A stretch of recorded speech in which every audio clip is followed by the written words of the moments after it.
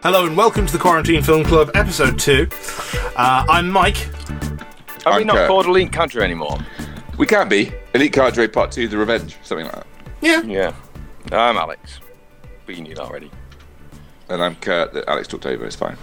I don't know where he lives, but I don't anymore. Ha ha ha. We continue to be the well-oiled podcasting machine that we have been for the last 9 years. Dear Scary. God. That is scary. The living hell. Yes, 2011 we've been going since, and oh boy. Anyway, we're here once again to talk about more films that we've watched in the weeks since the last episode. We've had a quick conflab beforehand, and first of all, we're going to get a Kurt who's going to talk about True Romance. Do you mean as a concept, or as a... Well, I mean, preferably the film that you've watched. Oh, see, right, I did, yeah. I had a bit of a Tarantino binge this weekend, starting with, because I've got a Blu-ray box set. So, True Romance. Love True Romance. I remember seeing it in cinema when it first came out. A really big favourite of mine. It's a Tarantino movie by script, but it is directed by Tony Scott. It stars Christian Slater and Patricia Arquette. Yes, that's right around. Yeah. And a massive cast of People. Guests kind of, well, people like Christopher Walken and loads of people kind of appearing out of nowhere, unrecognisable at times, like Gary Oldman, looking like nothing else you've ever seen him. Well, I'm looking at the cast list now because we had the discussion beforehand, and this is not a film I'd actually heard of, which I know disappointed you in ways that are beyond imagining. I am shocked. I really am, because not in a... Mate, you should definitely watch it. It's just because it's really good, and it's not obscure and weird and my usual fare. It's just really good. Well, looking at the list of names, it's like, okay, Christian Slater, Patricia Arquette, Dennis Hopper, Val Kilmer, Gary Oldman, Brad Pitt, Christopher Walken, Samuel L. Jackson. Very much. I mean, and before he was the thing, yeah. Yeah, then you get down to Saul Rubinek, James Gandolfini. There's a lot of people in there that are Brad Pitt, major stars. I'd already gone for that one. Oh, have you? I missed that. Yeah, there are. Most of them having very small parts as well. Val Kilmer, to the point where you don't see him properly. I'm not joking either. He's a very subdued. He's on screen, and you don't really see his face except out of focus at a distance. He's a very interesting character. It's just a really good film. It's a romance. I actually watched the alternative ending with Tarantino's commentary as well after watching it, because I couldn't remember what happened, and he originally scripted it with without any real spoilers of a different ending, a sadder ending, and without spoiling it for you, Mike. But Tony Scott wanted a more upbeat, felt that they deserved an upbeat ending, and it's really, really good. It's very much 3 defined acts, and it's very well written, very well directed. I think I probably watched it because it was Tony Scott initially, because none of us had heard of Tarantino at the time. Whether you remember that, that being a thing. I mean, I saw Reservoir Dogs before knowing who Tarantino was as well. I mean, I am going to say this was 1993. I was 10 years old when this came out. I was not 10 years old when this came out. I was not 10 years old either. You were like 11, yeah. No, I was 8. Oh, wow, you're the way. Okay. No, I was 20, so I went to cinema. Yeah. Yep. It was very good. Thoroughly enjoyed it. So it's just really good. I would recommend it. It's one of my, I would say, probably my favourite Tarantino, possibly. Certainly one of my top 10, top 20, if I had to write a list, films. True Romances. Okay. Yeah, no, it's one of my, right up there. I mean, it's really, really good. Yeah. Again, not one I've heard of. And to be honest, I'm looking at the director's previous stuff. It does look like he's done. I mean, he's definitely done some interesting stuff. What? Tony Scott? Yeah. Yeah, some huge blockbusters, especially in the 80s. Yeah, Top Gun, Beverly Hills Cop 2, Days of Thunder, Crimson Tide. Crimson Tide's awesome. I love Crimson Tide. Yeah, he's done amazing films. Yeah, Crimson Tide, which incidentally I've only watched for the first time recently. Crimson Tide is really cool submarine movie. It's really, really good. It works with a lot of the same people, like a lot of directors. You see a lot of repeating actors and appearances. Back in the sort of 80s, Ridley Scott was making quite obscure, weird sci-fi, all sorts of unusual type things, and Tony Scott was the more commercial brother who would make Top Gun, make Days of Thunder, make these blockbusters that would be, Joel Silver kind of blockbusters. And they sort of came together somewhere in the 90s when I think Gladiator was 2000, but when Gladiator seemed to change that at the end of the 90s when suddenly Ridley Scott started making things that were big, and probably more people know Ridley Scott's name now than Tony, which wasn't the case back then, I think. Yeah. Oh, I would definitely say that. Just based off Ridley Scott's association with things like the Alien series, Blade Runner, But that's now. Then they were definitely. They were geeky, alternative-y sci-fi movies then. Yeah. So then now, you're right, pop culture has changed quite dramatically, and they are films that are more. Yeah. So I had a bit of a start of a Tarantino binge, and that's started because I think of it as a Tarantino movie. Partly, I suppose, because when you watch, especially if you watch. So I watched 3 Tarantino movies this weekend, and the dialogue overlap is huge between those 3, between the first 3 films, between True Romance, Reservoir Dogs, and Pulp Fiction. He borrows phrases, dialogue between those movies quite heavily, and you can really recognise that they're almost a trilogy of themselves in a way. So you kind of talked around True Romance quite a lot. What's the sort of the general gist of it without? It's a Bonnie and Clyde-esque romance between Clarence and I forgot her name now. Alabama, yeah. So they meet, fall in love, get into a bit of trouble kind of accidentally, and then kind of go on the run, but they're not from the police, but from bad people. Yeah, I don't know how to sort of do that without spoiling it. I think it's better to watch it, but it's really, really good fun. It's not. You can say it's a road movie, but it's not really. They start in Detroit and they go to LA. It's not really a road movie, as in you see them travel, but they flee to LA. Or no, that's not really true either. They just go there to facilitate things, and it's just really, really good. It does not an awful lot necessarily happens. The plot is fairly kind of short, point A to point B in a lot of respects, but there's a lot going on around them. Yeah. Okay. See, it's difficult to talk about without ruining it, I think, if you've never seen it. Whereas I've got, I've recently watched another one of the lesser known. I hesitate to say Tarantino's, but he was partially involved in it, and 4 Rooms. Oh, I like 4 Rooms. That was years ago. I saw 4 Rooms last time. Yeah, Tim Roth, isn't it? It's another. Tarantino was one of, I think it was either 4 or 5 directors that were involved in the project. Was Rodriguez involved as well? Was it? Yes. So it's a 1995 film. Directors Alison Anders, Alexander Rockwell, Robert Rodriguez, Quentin Tarantino, and interesting. IMDb lists Chuck Jones. I suspect there's a cartoon sequence that's shown on there that. Of course, the actual cartoon sequence in the film. Oh, at the start. So right. that is even more interesting that Chuck Jones did that. Anyway, 4 Rooms is a series of slightly tangentially connected short stories that are a lot more wacky than I would normally credit Tarantino with being. The cast is interesting as well, isn't it? There's a lot of people that you kind of go, oh, who's that? I know that. Who's that person? Isn't she so-and-so's daughter in this? Or isn't that person this? And genuinely, there was a moment where it's like, that looks like Madonna, but it can't be. No, she wouldn't be involved in something like this. Looked it up on IMDb. Oh, no, that is Madonna. Okay. Antonio Banderas is in there as well. Salma Hayek, although that's very much a background piece. As you said, you've got Tim Roth, Marissa Tomei. You've got a really kind of good, solid cast in there.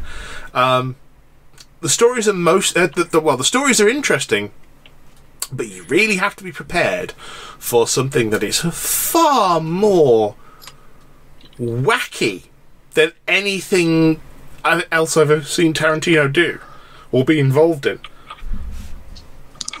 It's definitely got a touch of the surreal. I haven't watched it in a long time.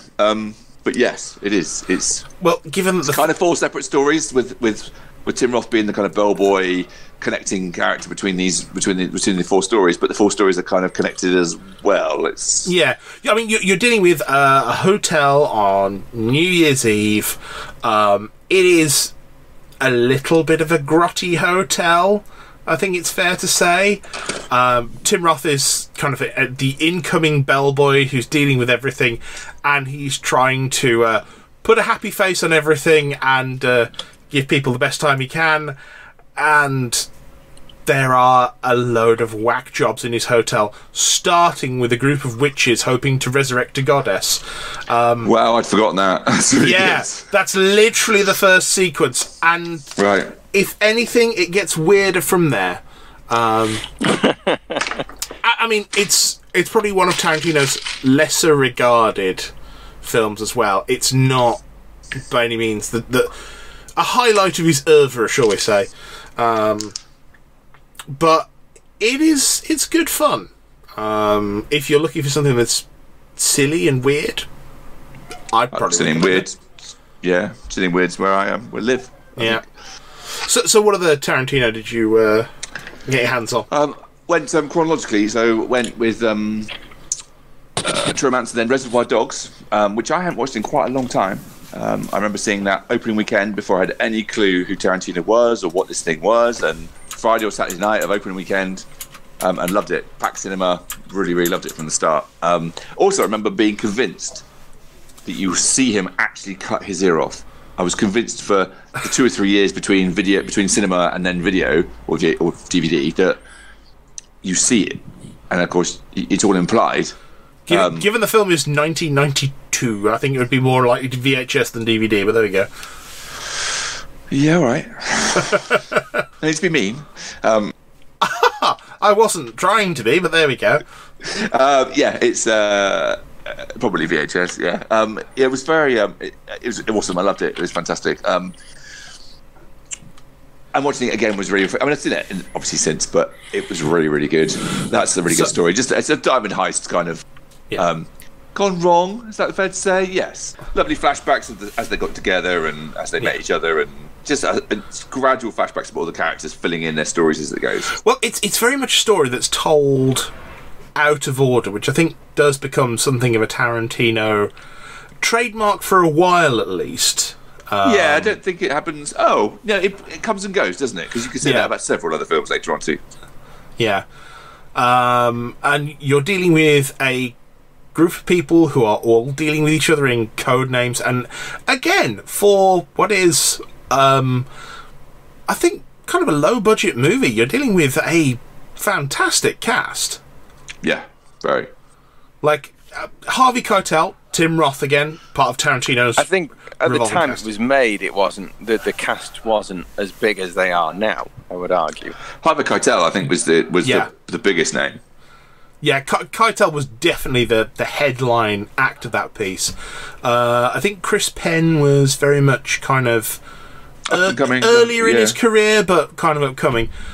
Tim Roth, you're probably right, he was not that well known. Steve Buscemi, character actor. Yeah. Again, early on, although he's older, it was early on. He'd done quite obscure B movies, indie movies by that point, more than anything else. Yeah.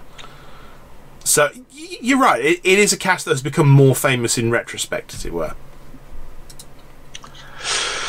Yes, it's just really good. Again, it's a quick retrospect. You start kind of not quite at the end, but towards the end of the movie, and you gradually get flashbacks to them as they meet each other and come to terms with what they're trying to do. Yeah.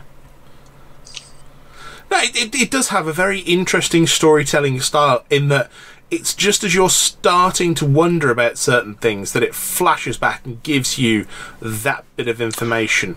Yeah, and that's very true. Just fills in a little bit more, but never quite gives you the full picture of who you can trust, who's being genuine, who's maybe a bit more on the take than others. It is a very well done film. It's one that myself I've only watched in the last 12 to 18 months. Well, for the first time. Wow. Yeah. Yeah, a lot of Tarantino movies kind of passed me by because I was either too young or not very interested in them.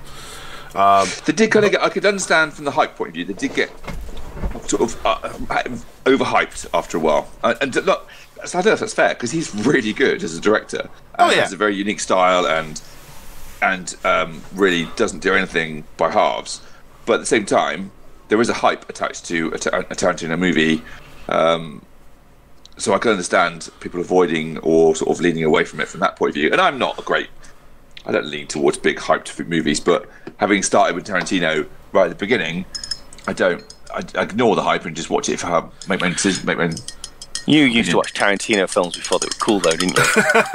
Well, they were only cool. I think the only time they were cool is that opening couple of weeks of Reservoir Dogs. And then they were suddenly very cool. Yeah, that's but only kind of briefly. true. Yeah. No, I think over the years I've kind of come to appreciate him more as a director, other than Kill Bill 2, but that's a side point. We can come back to that one. We'll circle back round to Kill Bill. In several years when I've got over my anger issues. I also watched a film that I didn't see in cinema over the weekend, which was Pulp Fiction.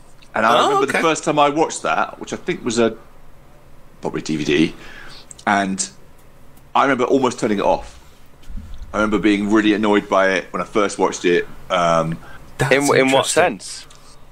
Because I didn't know what it was, so I didn't know didn't know what to expect. I didn't know what it was. I deliberately avoided any spoilers or anything that told me anything. And you get to the Christopher Walken speech in the middle, where Bruce Willis is, the boy that becomes Bruce Willis is giving the big speech by Christopher Walken. And at that point, I'm like, well, this is interesting, but I don't know where this fits together. I don't care. If you don't care about characters, unless you've watched it before, by that point in the film, you don't give two monkeys about anyone. You're building that up, aren't you, I think? It's a repeat watch type of film, but you watched it the first time. I didn't see it in cinema, so in cinema I probably would have just sat there and gone, okay, yeah, what next? Okay. But at home, watching it, I went, oh my God, what is this trying to do? I didn't turn it off, but almost did. I will actually say I had a very similar experience to you the first time I watched it. I couldn't deal with it the first time I watched it. I just did not care about anything that was happening in that film. But it was only in years later, after having had like multiple discussions of, oh no, it's an excellent film, you need to watch it. Like, okay. And then I went back to it the second time. I was like, I get this now. I get more of this. I can't specifically remember the first time I did watch it, but I can't ever remember any memories of thinking this is no good. I think I quite liked it from the outset, to be fair. This time watching it, I was really aware of thinking about the chronology and where do things fit together, and you obviously have to take the Christopher Walken speech completely out because it doesn't belong anywhere, apart from like 30 years before the film, or as a flashback memory, which is kind of what it is, but it doesn't have. You don't know that till afterwards. What I did realise watching it yesterday was most of it is in order. The vast majority of it is just in order. Yeah, I'd agree. And I thought for ages, certainly for a couple of viewings, that it was quite jumbled up. And you watch it now and you go, right, so the beginning in the cafe belongs quite sort of in the middle, and the ending belongs with it somewhere in the middle, but the rest of it actually flows chronologically, quite staggeringly so. It's because I kind of made that assumption that it's all kind of mixed up, and it's not at all. Yes. Okay. That's that then, I guess. Yeah. Well, I thought everyone's gone quiet, so I thought. No, we were kind of. You were giving us a good spiel, and we thought you were going to carry on, but. I wondered if I'd lost connection. That's why I stopped. No. I just really like it. It's got really interesting characters. It really brought back Travolta in a big way. It launched Samuel Jackson's career in a massive way. It's got a lot of very fabulous actors in the same way we just described with the two films. Lots and lots of. Harvey Keitel again has an amazing, very small, very succinct, concentrated part that is just fantastic. Yeah, it does which has been prolonged into the Direct Line adverts. Yeah, very much. Yeah, it does have that whole thing of kind of being a a big thing for Samuel L. Jackson. It's like his career had been going for a while before this, and yeah, it did just make him a lot bigger. Which is very strange to think of, a time when Samuel L. Jackson wasn't a superstar, but there you go. But nobody. So he's in True Romance, a very small part again, literally half a dozen lines. Quite a presence on screen, but it's a small part. And he'd been in quite a lot of other things as fairly small parts or small movies. Yeah. And after this was the movie where there's big quotable sections that you could just quote. It's the start of quoting Samuel L. in any context, isn't it? It's the first one. Yeah, I did have to remind someone recently that he was actually in Coming to America. He's also in Jurassic Park. Yes, he is. He is. He's in Jurassic Park looking older than he does now. Yeah. How does that work? Yeah. Samuel L. Jackson is somewhat aging backwards, and it's kind of strange. You have to obviously don't include Captain Marvel in that thought process. It will just fuck with you.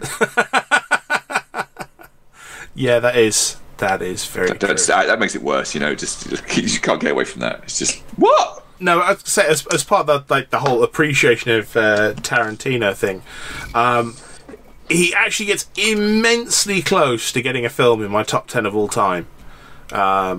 It's between his film, which is The Hateful Eight, and John Carpenter's The Thing. I do like Hateful Eight.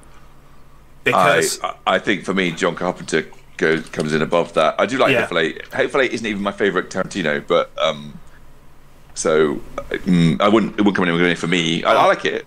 I like it, but The Thing for me is seminal and bordering on untouchable. Well, the Thing is the inspiration for The Hateful Eight. The Hateful Eight is the Western version of it. Do you know what? I did not know that, and I hadn't thought about that. It's actually, believe it or not, it's actually the same person scoring it.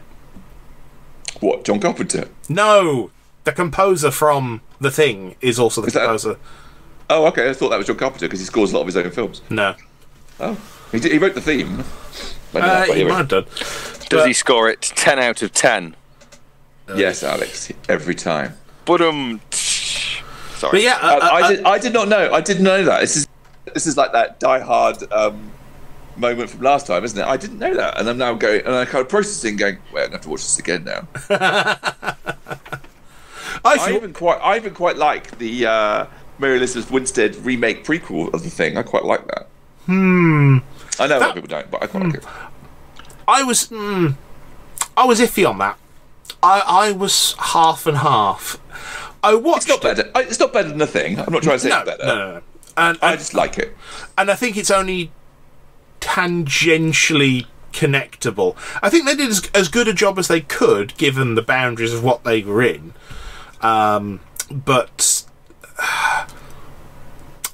I felt... I'm going to have to go and watch Hateful Eight again. I need to do that. Yep.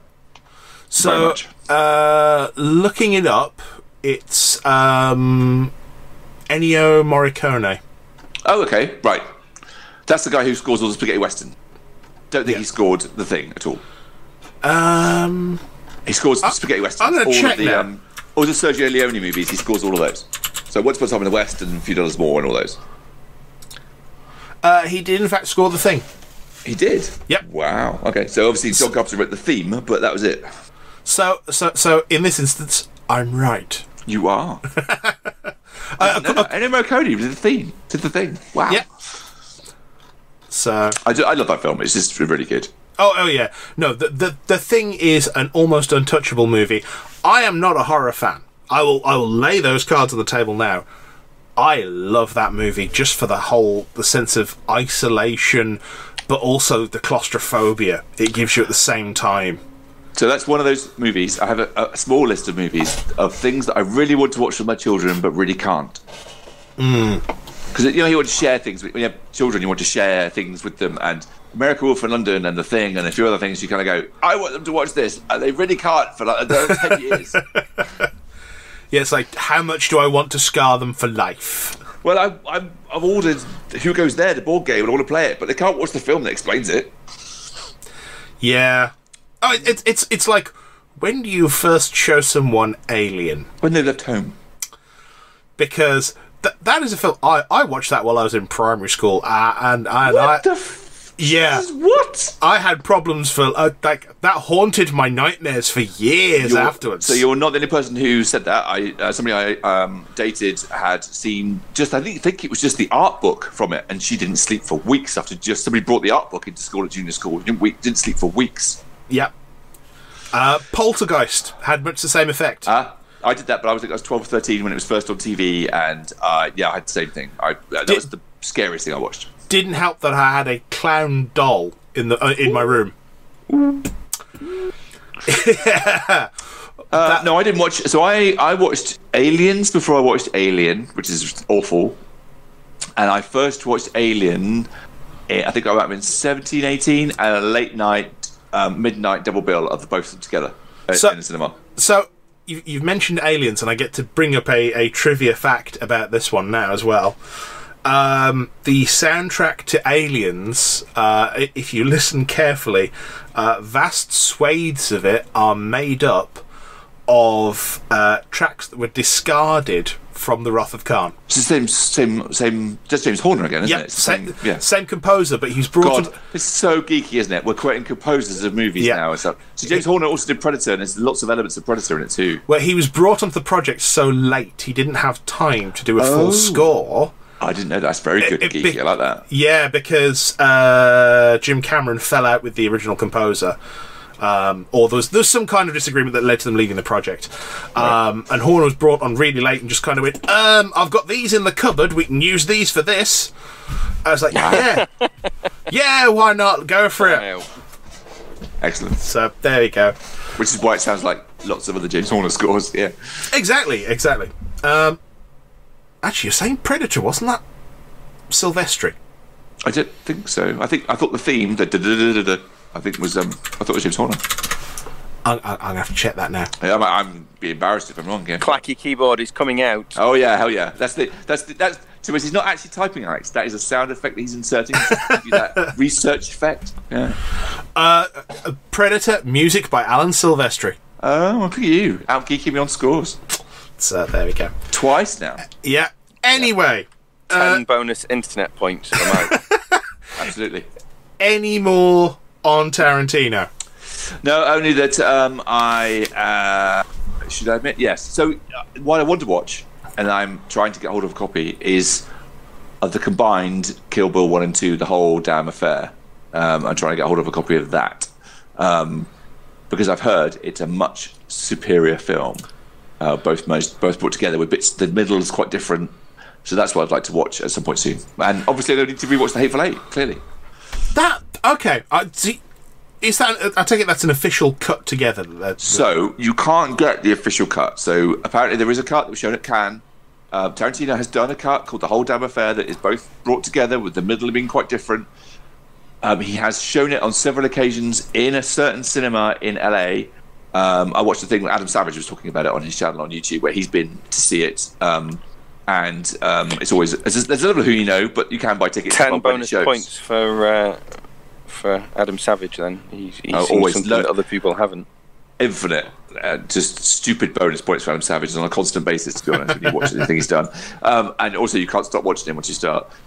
But yeah, so I'd like to watch that because I don't entirely agree with your anger around Kill 2. We've talked about it before, but I would be interested to see that difference. So there are fan cut versions of it from people who have seen it and have cut it, and apparently there's some good quality versions. I'm trying to get a hold of one. So I would say anger is probably a bit of an exaggeration on my part. Kill Bill 1, I think, is a really well done film. I loved it to pieces at the cinema. I've watched it several times. Kill Bill 2, I think, is problematic. And I think it's a problem that could be solved by cutting it with Kill Bill 1. Because it feels like there's an extra half an hour that you could put at the end of Kill Bill 1 that would replace Kill Bill 2. I think it's a film that has an awful lot of almost wasted screen time in it.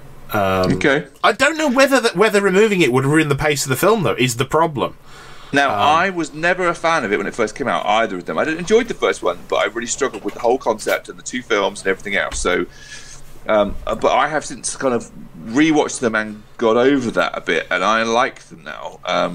But I did struggle to begin with. I totally admit. I was a bit like, what is this? Just, I don't know, self-indulgent? I just really struggled with it. Yeah. That's similar to how you felt, but it just, yeah. But I kind of got over it, and I like them now. But I'm curious to see this combined cut if I can find a decent version. Yeah. I mean, fan cuts are nothing new. I mean, they've been sort of going round forever. I mean, the one fan cut that I've personally seen was the Phantom Edit.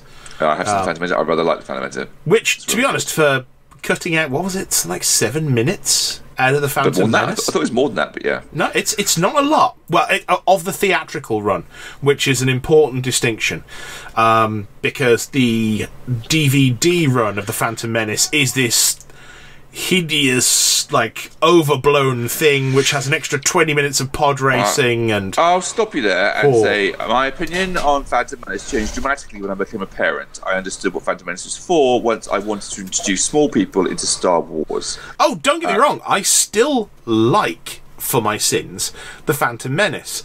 Phantom Menace is the gateway drug of parents wishing to brainwash their children into Star Wars. I actually, even though there's an extra 20 minutes of pod racing, I like the extra 20 minutes of pod racing. But sitting there as someone who appreciates film, the Star Wars part of my brain goes, "This is amazing. There's a double-bladed lightsaber." But the film critic part of my brain sits there going, "My God, this film could lose half an hour."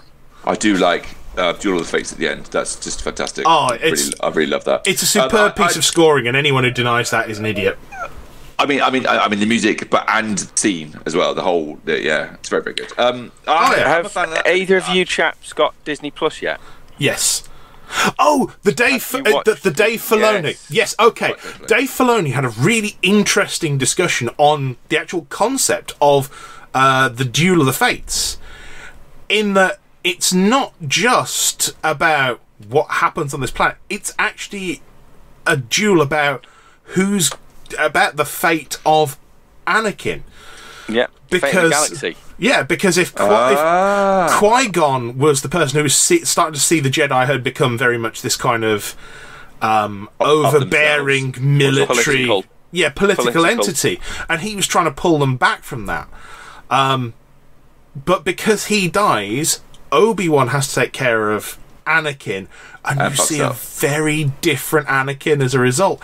And it was a really interesting bit of conversation. I mean, Dave Filoni, a lot of people say, "Oh, he's reading too much into Star Wars." Like, oh no, he's amazing. But I worship anything he says. Given how much of time he spent talking to George Lucas and analysing the films and trying to get the information out of Lucas as to how would you do this, where would you go with this, what is the reasoning behind this, I trust him more than I do anyone else. Oh yeah, totally. I agree with that. Yeah.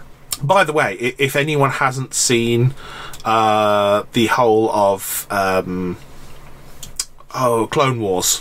No, I haven't watched 7 yet. No, I haven't finished all of it yet. No, I'm watching it, but I haven't finished it yet. The children are catching up. So definitely not going to spoil. That's why I cut you off and babbled at you. Do not. But the final the final 4-parter, I've heard, which could handily be edited into Revenge of the Sith, is a fantastically directed piece of animation in its own right.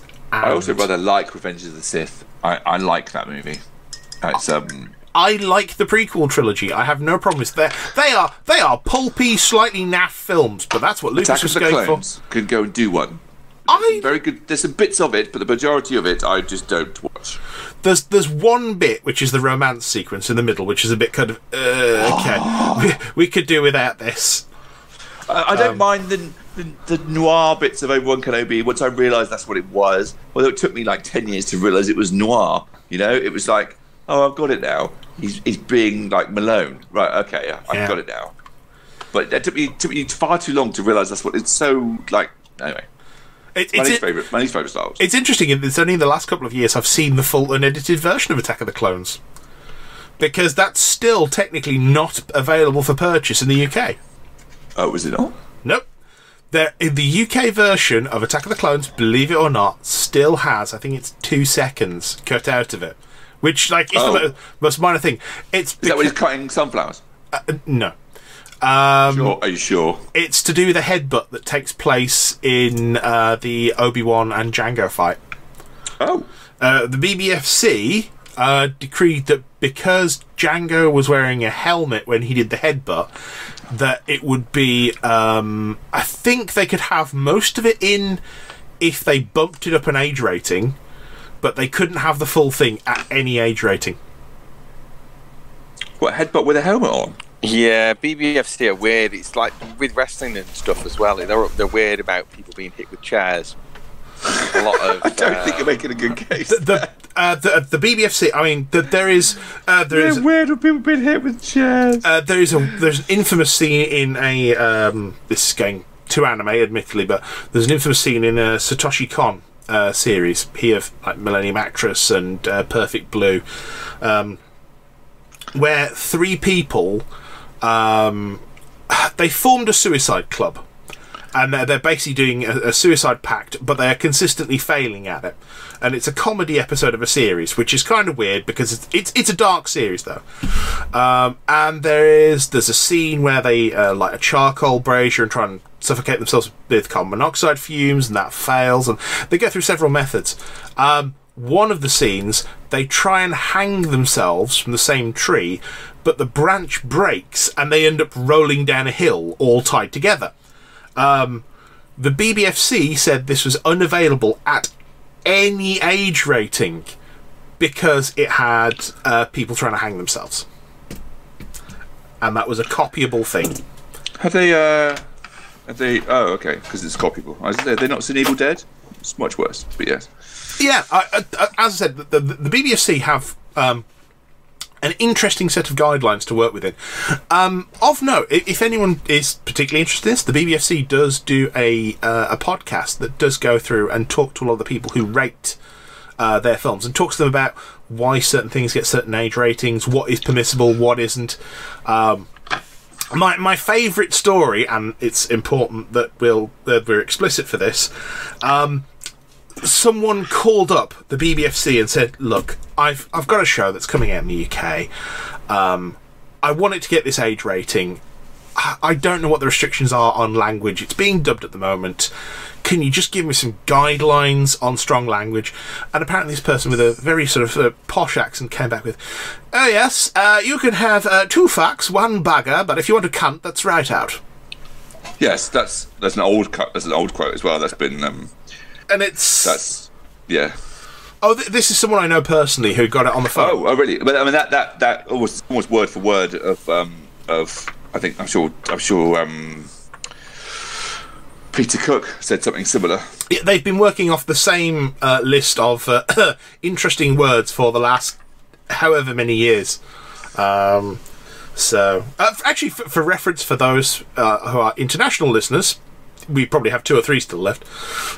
The BBFC, British Board of Film Classification, or censorship, depending on how far back you're going,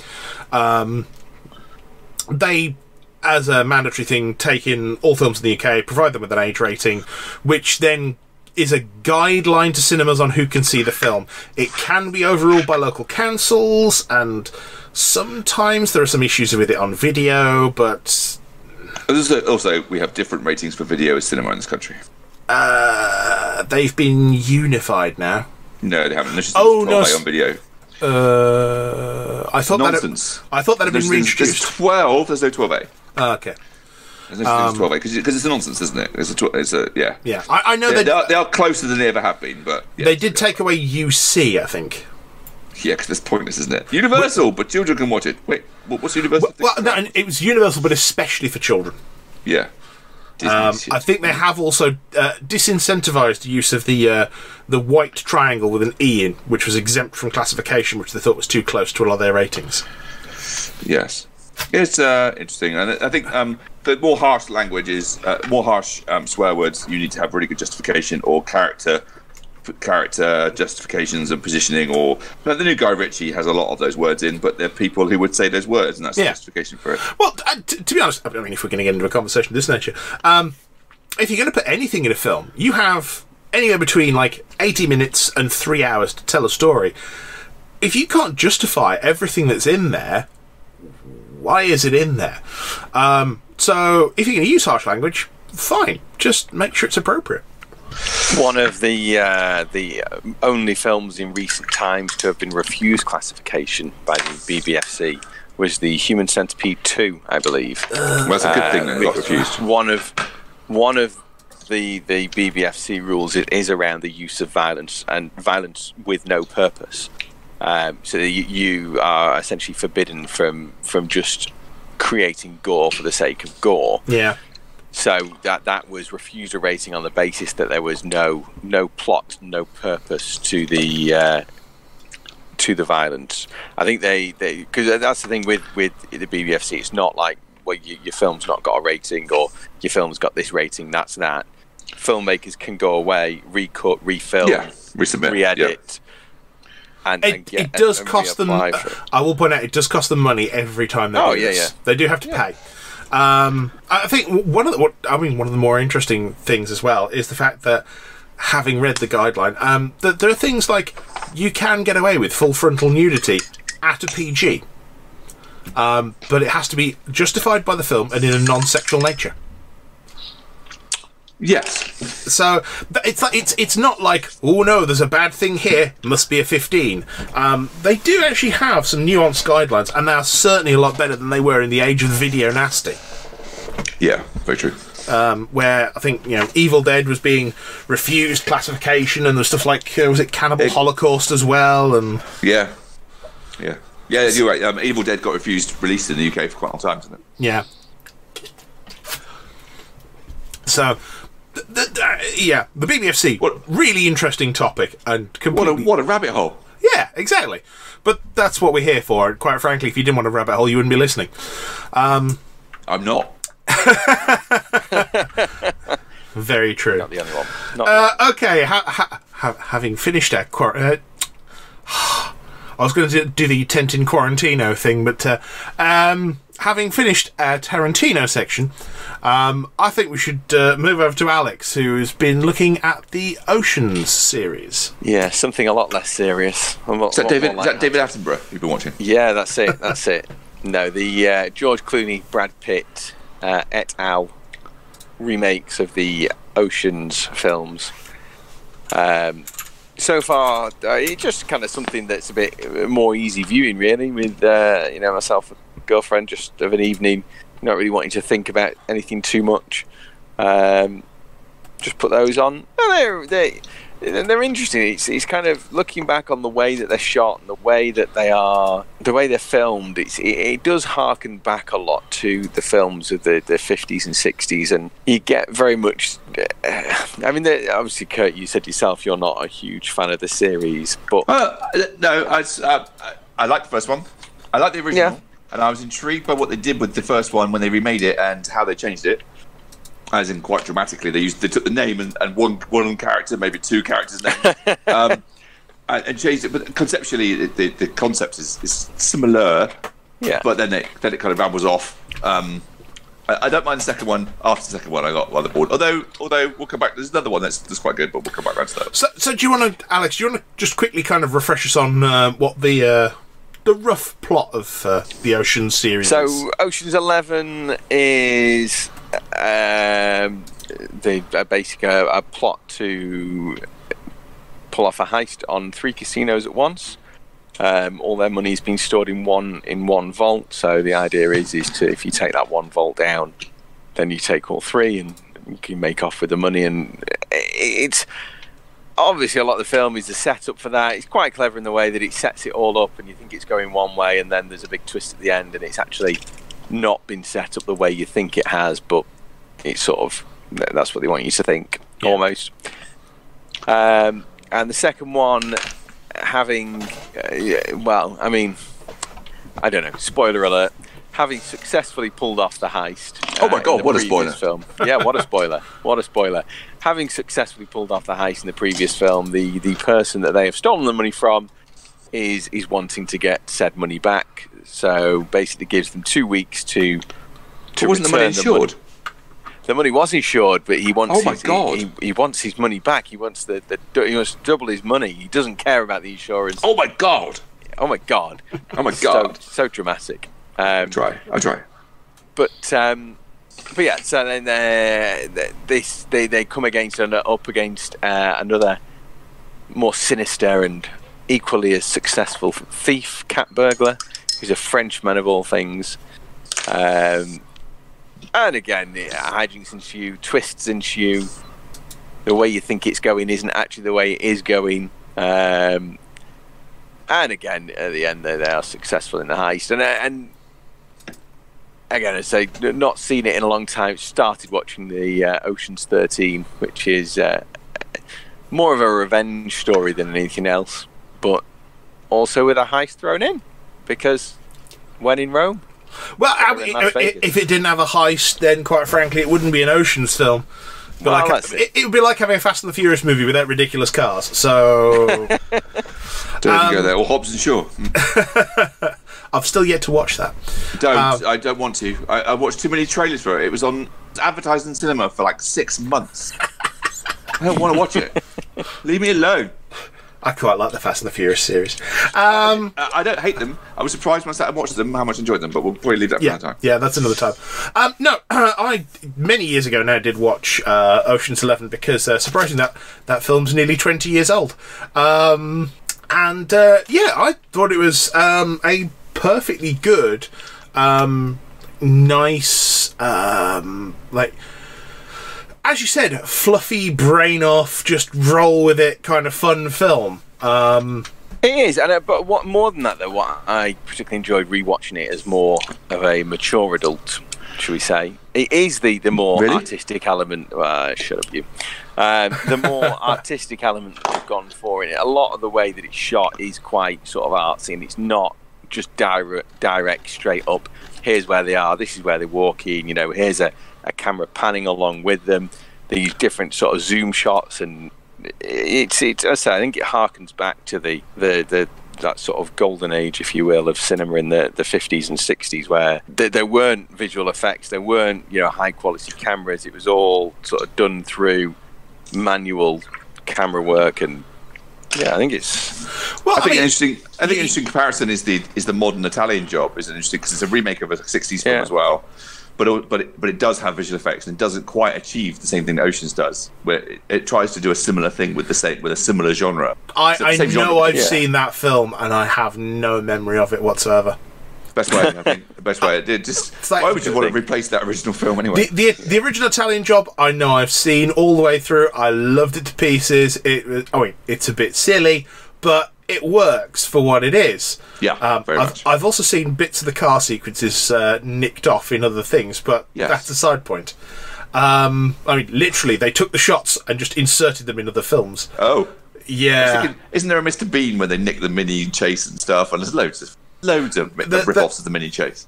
Oh, by the way, if you want the most infamous one of those for just nicking things, the sequence in Terminator 2 where the Terminator's firing a minigun out of a building at police cars? Yeah.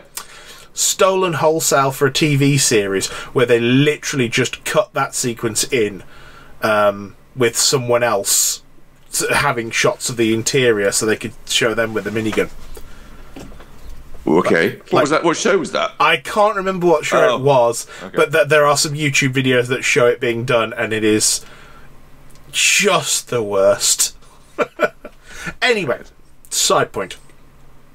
So yes, Oceans. Oceans has an actually pretty decent director in Steven Soderbergh. So if you go back through his history, Sex, Lies and Videotape, that's certainly on there. I've heard that. Where are we? Erin Brockovich as well. Also, a very good film. It's got the Ocean series. Now, I have heard Logan Lucky is tremendous. as well. That's one of his more recent ones. Only a couple. That's of years very good. I like Logan Lucky. It was very good. Yeah, that's very good. Which there's always a quirky twist. They feel like mainstream movies, and he definitely has a homage in many of his films to the classic filmmaking, to the kind of not quite Hitchcockian, but that a classic style.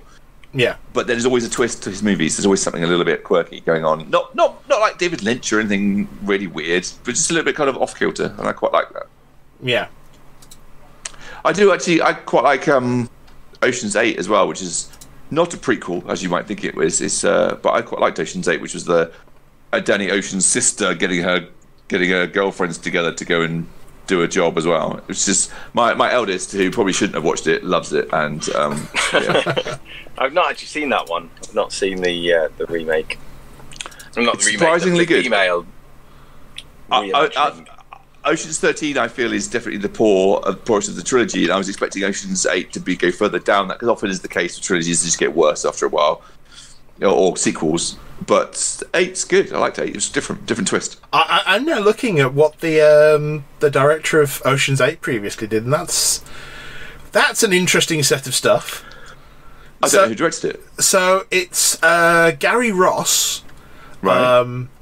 Who was the writer for Big, just out of nowhere. Wrote and directed Pleasantville. Oh yes, yep. Then directed the first of the Hunger Games. Oh, which I think is the best one of the series. I'm not sure what I think about that. Okay, fair enough. Maybe I like them all as a whole. I think they work well as a whole. So. Yeah. No, I'd agree with you there. But I think I personally think the first one was the best one. But yeah, like coming from the guy who did Pleasantville, to then move on to the Hunger Games and Ocean's 8, that's a weird career path. Actually seems to have done more writing over time. With Big, wrote Lassie, as the 1994 version of Lassie. Dear God. And, of course, Seabiscuit, which he wrote and directed. Oh, wow. So, there you go. That's an interesting one. I've not seen Ocean's 8, so I can't really pass comment on it. I like it. I liked it. When we were looking at movie posters to get for decorating the new house, it was the first one on my eldest list for posters she wanted on her bedroom wall. Oh, okay. Mm-hmm. She liked it that much. She's 12, so maybe maybe that is not a good benchmark, but it's good. I liked it. Better than 13. Is it better than 11? Is it better than 12? Maybe. So your daughter's got an Ocean's 8 poster? Yes. That is kind of cool. Yeah. So, I think the only movie poster I've got in my room at the moment is the Rogue One poster they gave out at Star Wars Celebration when we saw the trailer for the first time. So I treated myself, my office, not my living. Actually, I've got an Empire Strikes Back poster behind me in the living room, but in my office, I thought I'll get some frames and put some nice posters up. So I bought 4 movie posters for the wall, and there is a 5th one on the way. So I have the Dark Knight poster. I have a Blade Runner poster, not one of the original ones because I don't like the originals. We'll come back round to that. Okay. I've got, and I think there's a problem with them, and I think I'm guessing why. I've got a Rogue One poster, movie poster that has the sort of the wall running onto the breach at the bottom, and the Death Star above it. The whole poster is quite grey. I quite like it because it sort of encapsulates every element of the film. And I have the Odeon twin poster from Endgame, which has the two posters that fit together, which has those that survived, who are in the beginning of Endgame. Black and white versus colour, is it? It's got a lot of red was black and white, yeah. That is an interesting selection of posters. Yeah, I kind of feel it's definitely has that whole. So, Endgame, I really like the poster more. I do like the Endgame, the movie, but yeah. I like the poster more than. But the other 3 are very much films that I love. The Blade Runner poster is not an original movie poster because they were all cartoony type posters, and I don't know if they didn't have permission to use Sean Young's image, because all of those posters, if you Google them, all those Blade Runner movie posters, she looks wrong in all of them, and I wonder if there was an issue with rights or something, because she just looks it just for me they spoil the posters. Like, even the original, they're mainly just kind of quite drawn posters, and most of the other characters, all the other characters look fantastic, and she looks not quite right. Oh, like, I see what you mean. Yeah, doesn't look like her. Doesn't quite look like her. So I don't know if there was a rights issue. I don't know. But so what I've got is more of a photographic kind of. So it looks like, and this is, bear with me here.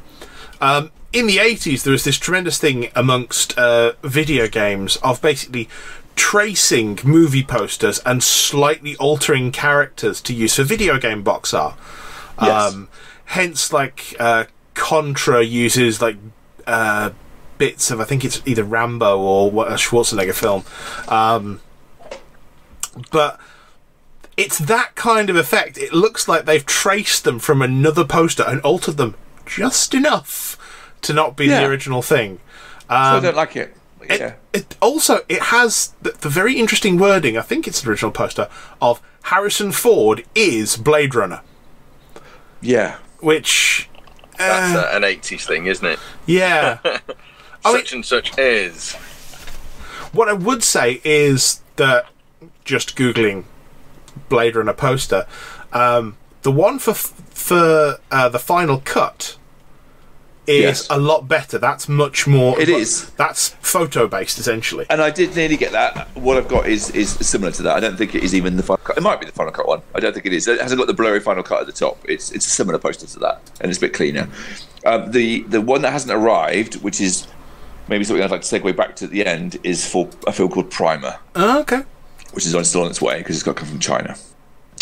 Probably means it's not legit, but you know. I have an urge to rewatch Blade Runner now. Both of them. And the sequel. Can I make a confession? Oh dear. On, I know this isn't not going to get me any internet points, but I've still never seen Blade Runner. No, okay.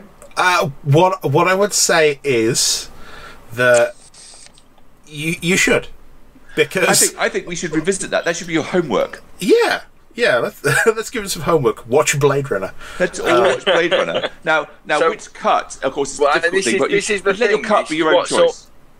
This is what's always confused me and what always kind of got me is which cut should I watch? And whenever I've seen it, I'm like, well, that is a I question. don't know whether I should watch this because I don't know if this is the right cut to watch. So, And if I watch the wrong cut, is it going to ruin it? I did watch the director's cut in the cinema when it was kind of re-released in the 90s.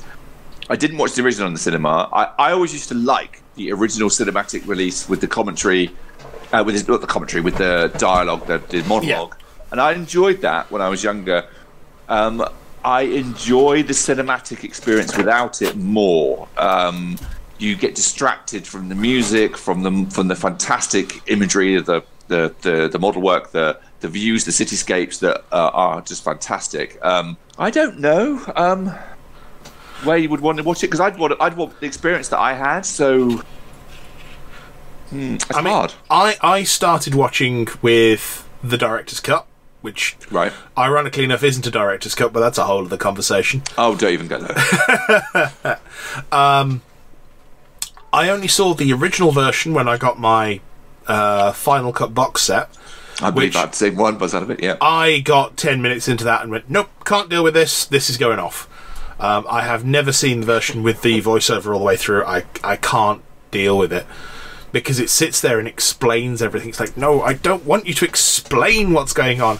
I want to listen to it, to like the environment. I want to see what's going on. Yeah. I mean, I'm a big fan of the book, although the book and the film have the same sort of source place, but the Blade Runner is not a film version of the book in any regard. It contains some similarly named characters. No, I'd go further, and Deckard is the same character, and it even makes reference to him being the same character, and they throw lines in from it around his the financial, not greed, but his financial desires. I'm going to move into a whole into a slight thing here, in that I think they are different characters, because in the film you do not see the same pride from Deckard, partially because you don't have the whole section with him trying to fix his sheep. True, and you don't have. You don't. It doesn't By the way, flavor. if no one's read the book, this is going to be completely meaningless. He's a lesser man in the book. Yes, he's a lesser man. He's not. But the Deckard in the movie, that I like the little kind of comments that got thrown in that harken back to it. So it must be expensive. Must be. There are the little kind of greed touches. Yeah, but okay. He's not obsessed. He's not obsessed by it. So I think it's the same. It is the same character, but you see a better side to him. It's a more positively written story. Because he's not a very likable character in the book. He's not very. It's hard. And I watched the film. No, he basically spends the entire book being a terrible husband. Yes, and trying to get off the planet and can't, and blah, blah, blah. And there's hints to that in the film, but they're hints. They're not the main core of the story. And back to Alex's point, I think I'd say the same. I'd say go to the director's cut. You could go final cut, but I think go to whichever one of those you can get. I would say access to. Yeah, I would say there's little enough difference between them, and I know there are going to be people shouting at me over that one. But I'm not, to be honest. I agree with you. I think there's such a small amount of difference for a first viewing. You're not going to know any difference between the two. Yeah. Fuck unicorns, you know? No, that's in both. Yeah, right. It just is. But yeah, either director's or final cut, both perfectly acceptable. I fell in love with the director's cut, but I will now watch the final cut for preference. But it is marginal. I watched the original cinematic probably for most of 10 years before I saw the director's. I mean, I suppose the problem with me having seen the director's cut first. That's my experience of the film. So to have that commentary placed on top makes it feel very different. Whereas you experienced it with the commentary first. Yeah, as a kid as well. To an extent. Yeah. So my mum also likes Marlowe type esque noir. So, and she likes sci-fi. But I grew up in a house where my mum was nuts for sci-fi. So she liked that noir Marlowe. Yeah. I can't think of another example. Esque commentary. Monologue that all those have, so that was a positive influence on me. So I don't now I'd rather watch it without it. I tried going back and watching it. It just seems tedious. I agree with you. So yeah. Just to interject there, so my favourite second-hand online reseller has the final cut at $4.89 on Blu-ray, or the director's cut for $1.99 on DVD. Which do you go for? You're not going to see a huge difference. I would go personally. I would go for the Blu-ray, but that depends on your TV setup. If you've got a nice Blu-ray player and a good TV, I would go for the Blu-ray. Well, so I don't know if it counts as a nice Blu-ray player, but I've got an Xbox One, so. Oh, I mean that's what I use as my Blu-ray player as well. So my thinking, Mike, was the original format that's then been converted into these two videos. I don't think you'll see a huge difference between the two. So I'd favour Blu-ray, but I don't think you see a huge difference. So if you're talking the original format that's being converted, and again we're going to go into very dark places here. If you're talking about proper cinematic film, projected film, because of the size that has to be projected to, the archival recommendation for that is roughly the standard that is now called 4K. But you're being very... So you know as well as I do, you work in an IT environment, you work in a technical environment. I know that you're talking about theory, not practice. Yes, but if you're talking about then moving to Blu-ray, okay, you're already losing 75% of what would be the archival quality. If you then move to DVD, you're then going to a quarter of that again. Depending on what the transitional formats are. Yes, rough numbers, I will say. So I agree that the obviously 480 or whatever, roughly the DVD quality is in modern terms is crap in comparison. But when you take an old film and you put it on Blu-ray, put it on DVD, it's hard to see much difference. I would argue that for film... You should be correct. I agree. You should be correct. I should agree with you, and I understand the science of what you're saying. I just find my experience is that you don't see much difference when you go pre-1990 or whatever you want it, where the dry line is. Here I'm going to bring up a favourite argument here. Okay, so I'm going to argue that films from before, I'm going to put a rough date on it of 1993. Okay. Benefit pretty hugely from Blu-ray. I agree that it should. Because those were filmed with the intention, mainly, of being shown on cinema screens, and they were using largely practical effects. Yes. Once you move post, 92, 93, and you're dealing with... Post-Jurassic Park. Let's go with that as a line, isn't there? Something around that, and you're dealing with mostly digital effects that are targeted a lot at home video. You start seeing things like film stocks that are utter crap. So the worst one for me, I love the movie Stargate. I adore it.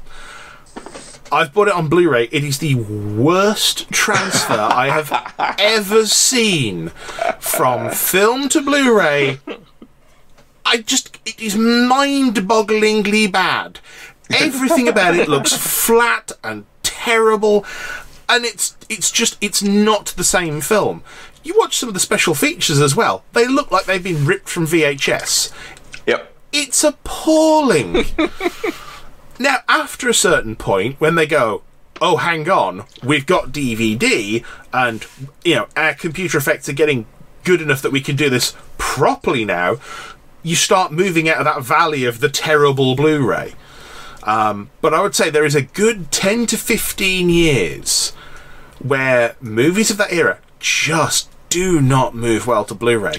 Before that, black and white film stocks, moving up to your early colour, and right through till certainly most of the 80s, you get really good transfers as long as they don't post-process too much, and that is a whole other point. that's where I'm that's my argument is, yes, I don't disagree with the principle of what you've just said. I agree that you should get pure proper analog film. If it's mastered properly to straight to Blu-ray, you should get much better. I totally agree, you should. But in an awful lot of cases, especially when you start talking about 90s DVDs, anything that came out in Blu-ray early on or came out in DVD early on, you end up with a digital master that then gets transferred to Blu-ray, and you end up with a film that doesn't look great. And you're talking about things like dynamic noise reduction, which is the devil. Loads of different nonsense where you start, So in principle, totally, you should get. It's a Wonderful Life should be one of those amazing things that transfers to Blu-ray. The reality is, in some cases where they've done different things with it, it doesn't look amazing. For example, so it is. Yes, but interesting debate. But I agree with the principle. Yes. There are cases, but I think, for going back onto a topic from long ago, Blade Runner, especially the final cut, is one of those ones where they would probably have done a proper transfer, because they knew the sort of person who was going to buy that box set. You mean you? Yeah. Yes. I mean, fair. So it's... like I said, personally, I would go for the. So I think we should all watch it. I think we should all watch. So the final cut. That's what we're going to review next time. I think that's the plan. Yeah. I will, of course, also watch. I always forget the number. Is it 2049? I think it's 2049. Yeah, I think so. I can't remember. The Blade Runner sequel is 24. Well, you got cut off there, so it's Blade Runner 24, which gives me an entirely different impression of that film. Yeah, no, 2049. Okay. 2049 is the Blade Runner. Is that not a John Cusack film? I think I know the film to which you're referring. See, I really like John Cusack as well. It's unfair. Was that 2401?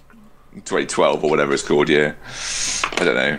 Awful disaster movie when they have to face it. Oh, no, sorry. We were even thinking of different films there. So you're thinking of the film 2012. I think so, yeah. Which is, again, the bad disaster movie. So bad. I'm thinking of... I need to find the thing now. Where's the easiest way? Alex, did you say? Because you hear he used his keyboard sound effect again. It's great, isn't it? Yeah, that's it. It's like when Homer types in Simpsons. It's not, it's Foley artist at work. For those in the know, I have a mechanical keyboard. It's great, but it does make a lot of noise. I'm trying to find the name of this film. There we go. It was There you go. It's 1408. I was thinking. Oh, that's the room with the horror film with Samuel L. Jackson. Yeah. Yes. I love that film. I really like that film. It's getting the crap out of me. I went in that expecting just to think it was an absolute just pile of garbage. Oh, it's good. I love it. And then I got 10 minutes in and went, oh no, actually this is quite good. I think I need to leave because it's going to scare me. Yeah. I didn't get scared by it. And by the way, the multiple endings to it, just so good. I don't know why. I think it's supposed to come at a similar time, but I quite like The Raven, which is not in any way related, except it's John Cusack doing a horror-esque type thing where he plays Edgar Allan Poe, helping the police investigate crimes. It's like take Castle and send it back 100 years. It's great. This is just reinforcing my thing that John Cusack just takes weird stuff because he can. Sometimes he does weird stuff, and then he does 2012, and then he does weird stuff, and then he does another one, and then he does his whole career is that way. If you look at it, he does interesting indie weird stuff, which I think is fantastic, and he does some mainstream thing. You got to go, well, you're good, but what is this film? I mean, 2012 just it's such a bad film. It is, but I enjoyed portions of it, but it's so bad. Well, the ending credits, yes, I like those too. Actually, yes. Anyway, so it's interesting that we evolved in Homework, because I was gonna go there anyway, but clearly I like the way we organically come to Homework with our Blade Runner, which is very cool. I like it. Yeah.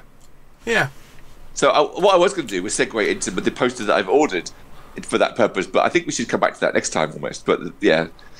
Okay, fair enough. Because I've ordered the poster for a film called Primer, which is a Shane Carruth film, which I'm ridiculously huge fan of. Well, tell you what, we will come back to the next time, and that's good. Yeah. That is an awkward conversation if ever I've had one.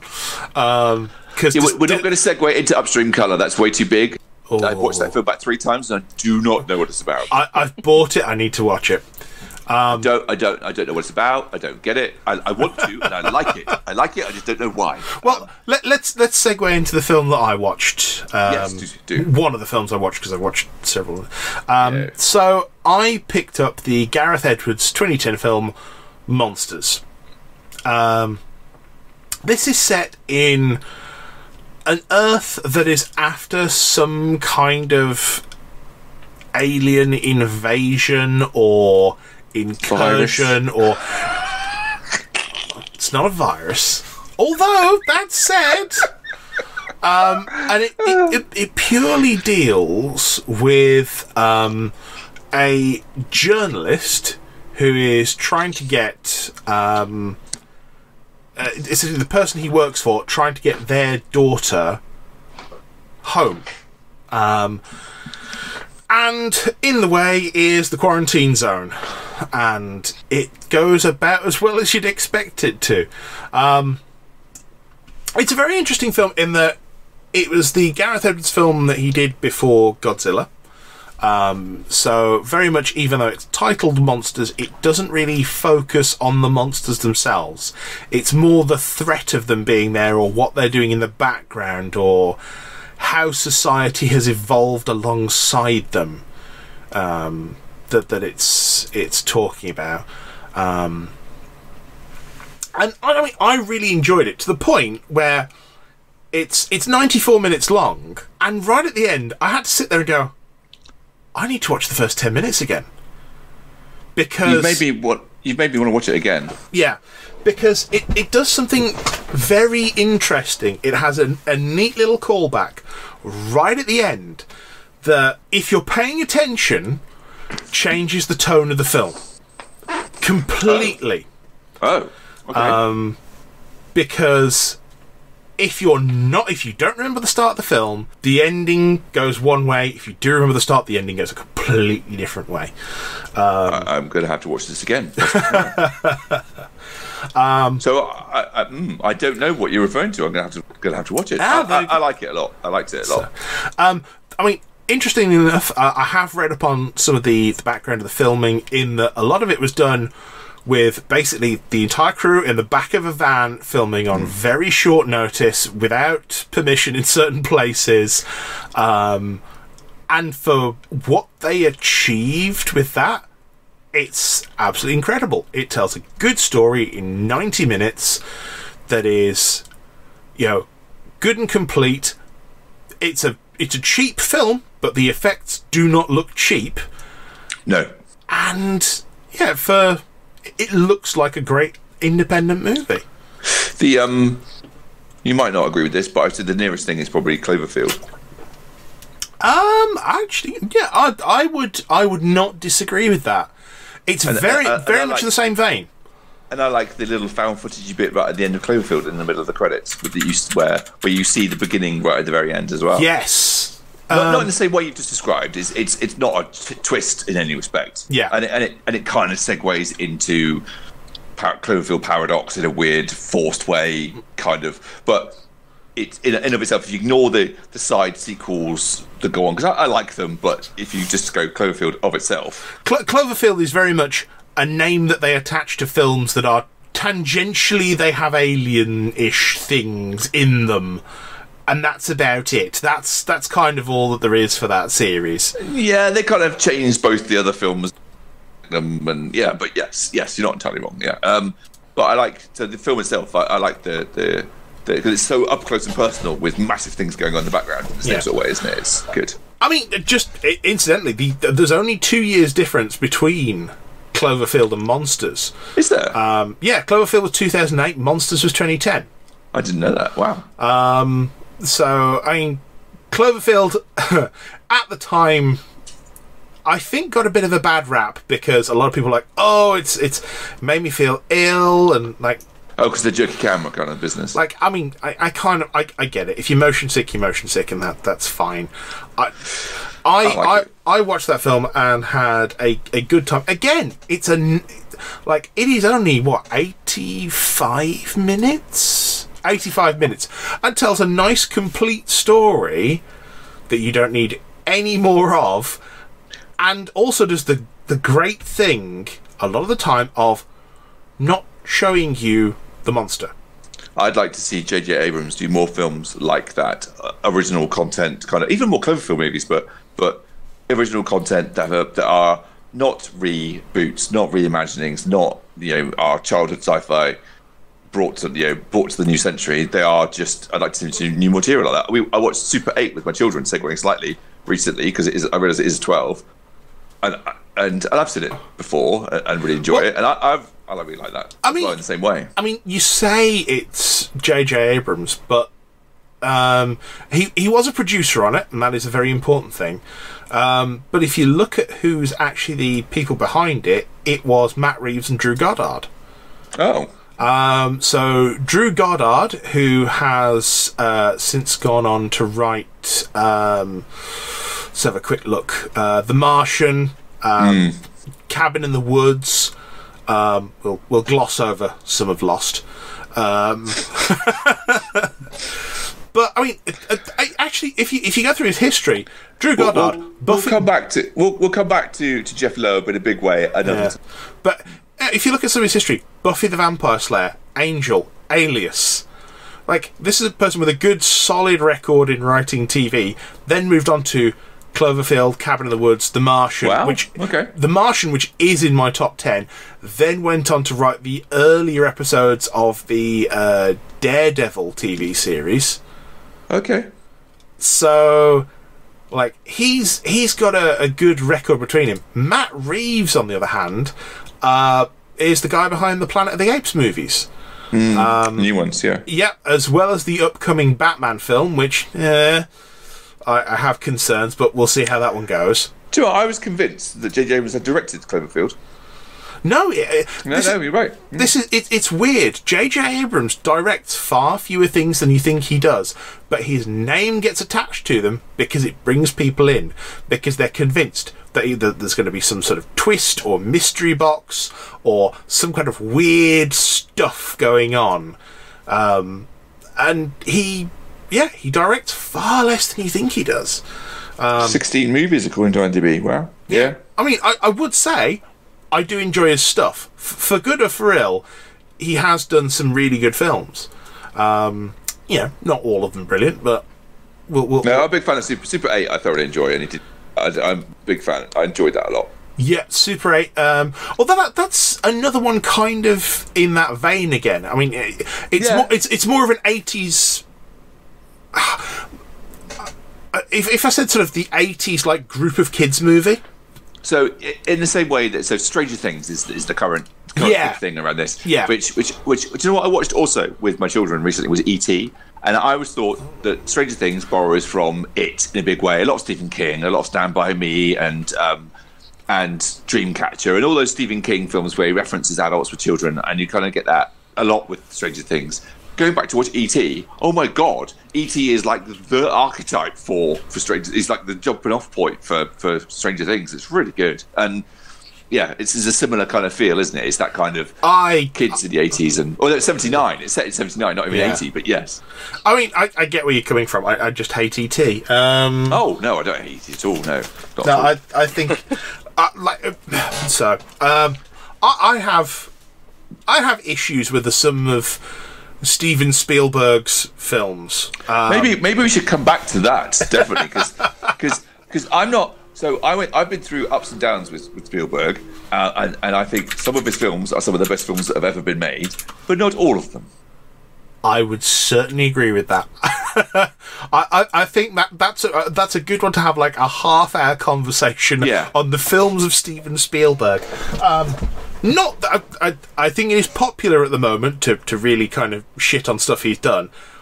He has done some amazing films. Yes. And I will not take that away from him, because some of his films are still some of my favourites of all time. Very much.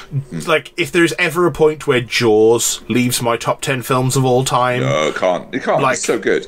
It's still so good. I mean, we've just been talking about... actually, we haven't. That's not even him, is it? I was going to go J.J. Abrams, but it's not. It's a different director. Bad Hat Harry Productions, which isn't him at all, is it? It's what's-his-face that does X-Men. But... It's a Jaws line. It's just Jaws is so good, always repetitively. Yeah, and that's with a crappy rubber shark. Imagine how good that would be with really good effects. I actually think it would have been a worse film. I think they had to cut it all out, didn't they? Yeah, it's a bit better. And whenever you've got to spend more time with Roy Scheider, Robert Shaw. Richard Dreyfuss, yes. Whenever you've got to spend more time with them just acting on screen, you've got a better film. This is really good. Yeah, and the whole thing about Robert Shaw, I mean, it's one of the infamous movie speeches of all time. Robert Shaw talking about the sinking of the Indianapolis. Yeah. That speech, even when I was like 8 years old, watching that movie for the first time... Who let you watch that when you were 8? Let me watch it? I didn't sleep as a child, so I got to watch all these late night movies. That's what's really bizarre. I mean, our age difference is even less consequential as we get older, but I was probably watching the same films that you were at the same time. Yeah. It's like, this is... Late Night BBC One used to show some amazing movies. Yeah, that's exactly where I saw the 1930s King Kong for the first time. And Alex Cox late on a Sunday night as well. Amazing. Used to be amazing. On BBC Two, used to be fantastic movies. But yeah, I just... yeah, Jaws, always one of my favourite movies. Yeah, mine too. But yeah, I won't argue with that at all. Definitely always one of my top 10 movies. It's fantastic. But have you seen The Meg? Yeah, no, I did not finish it. I can't. I can't. I started it. Do you know what? My children have freaking watched that. Not in my house. For crying out loud. So bad. I love The Meg for completely different reasons. It's a dumb film. It's really, really, like, dumb as a box of rocks. I can close the loop back to the beginning of this conversation. I really like Deep Blue Sea. Oh, now there's an interesting one. Which I really like.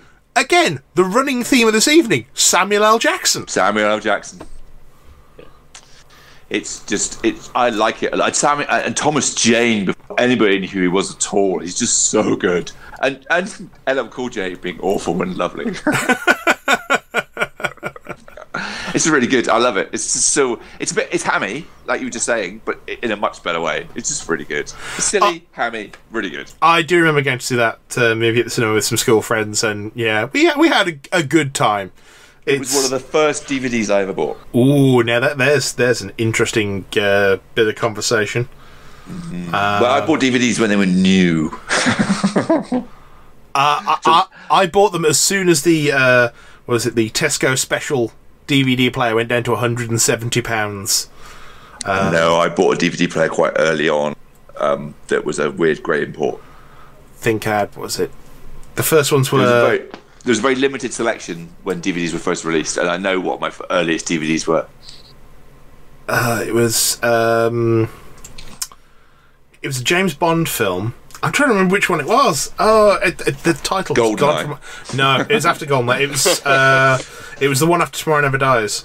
So my first DVDs were Region 1 DVDs. So for next time, I could collect them because they're still on my shelf, even though I can't watch them. And I can have a stack of my Region 1s. So probably about 10 Region 1s that I bought on my first DVDs. Sorry, I know about half of them off the top of my head. I need to hand back my license as a James Bond fan because I've completely forgotten the name of a James Bond film. Here's another one then on James Bond theme. Alex, have you managed to get your children to watch any James Bond and enjoy it? Not that I'm aware of. No, nor me. I've read that you should start with things like Goldfinger and early ones.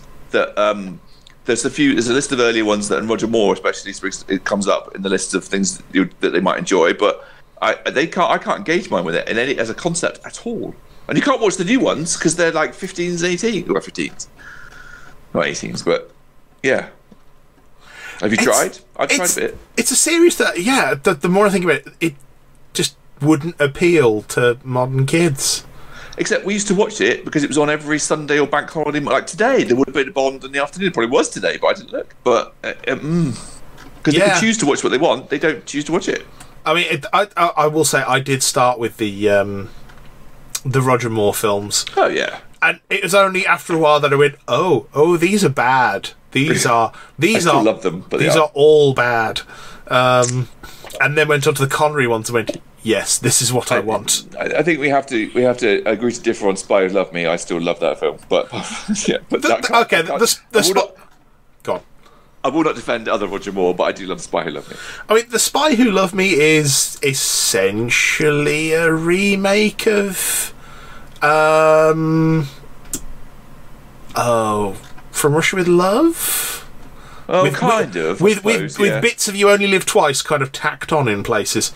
I can see Russia with Love. I can see what you mean about having the spy thing. Yeah, it's...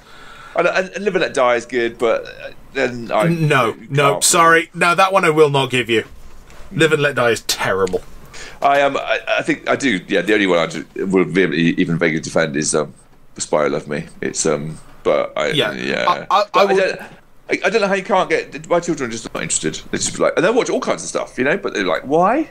The more I look at it, the more I think that perhaps the time has passed for Bond. Perhaps it has.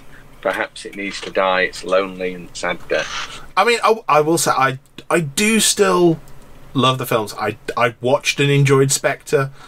Yeah, me too. I loved Skyfall. I'm even one of the 4 Quantum of Solace apologists. I won't say it's a great Bond film, but I had a conversation with someone who is determined. It's like, no, it cuts too fast.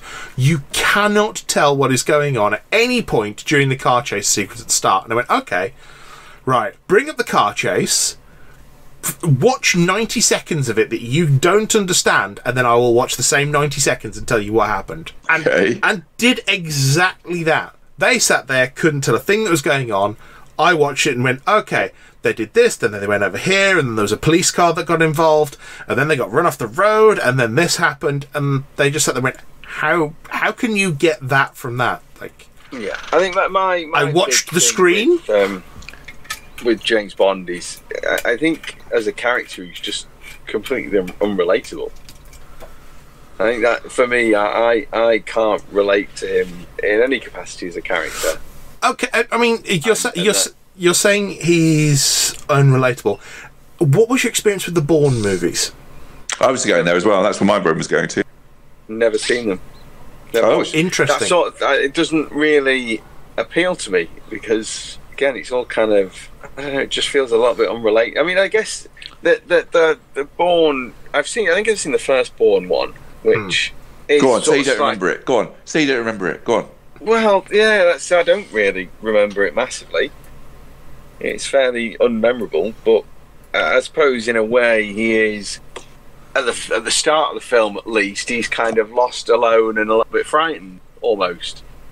Yeah, he doesn't, and that makes him relatable. Whereas James Bond is always so kind of. Bourne was where I was going in my head as well, where you've got a more modern kind of concept, but that they then did literally borrow for the reboot with Casino Royale. Yeah. And they tried to take as many things as they could whilst still keeping Bond. And I think partially he is always going to be unrelatable because of the necessity of him being, he's got to be the super secret agent. He's got to be the ultimate ladies' man. But it depends from then on which bits of Bond you focus on. Is he the much warmer, friendlier, cuddlier Roger Moore, or is he the more manipulative and cold-hearted Timothy Dalton? Well, I mean, yes, to an extent. Oh, I was being silly, but I enjoyed it. No, Dalton was playing much more the Bond from the books. Yes, much more serious he was. Yeah. I was being silly because I knew you weren't going there. That's why I cut. Yeah, well, I was going for Daniel Craig, but I mean, yours equally worked. Yeah, it's. I mean, the whole thing is that, as Goldeneye said, he is a little bit of a relic of the Cold War. Yeah.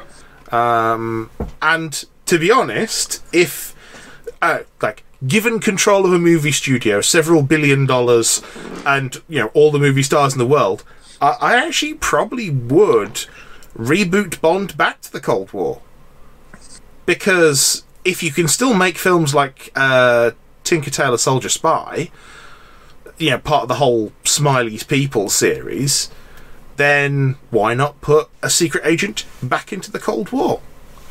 It's it's not an impossible thing. I fear we've veered off here, but no, I like it's good though. Yeah, it's interesting.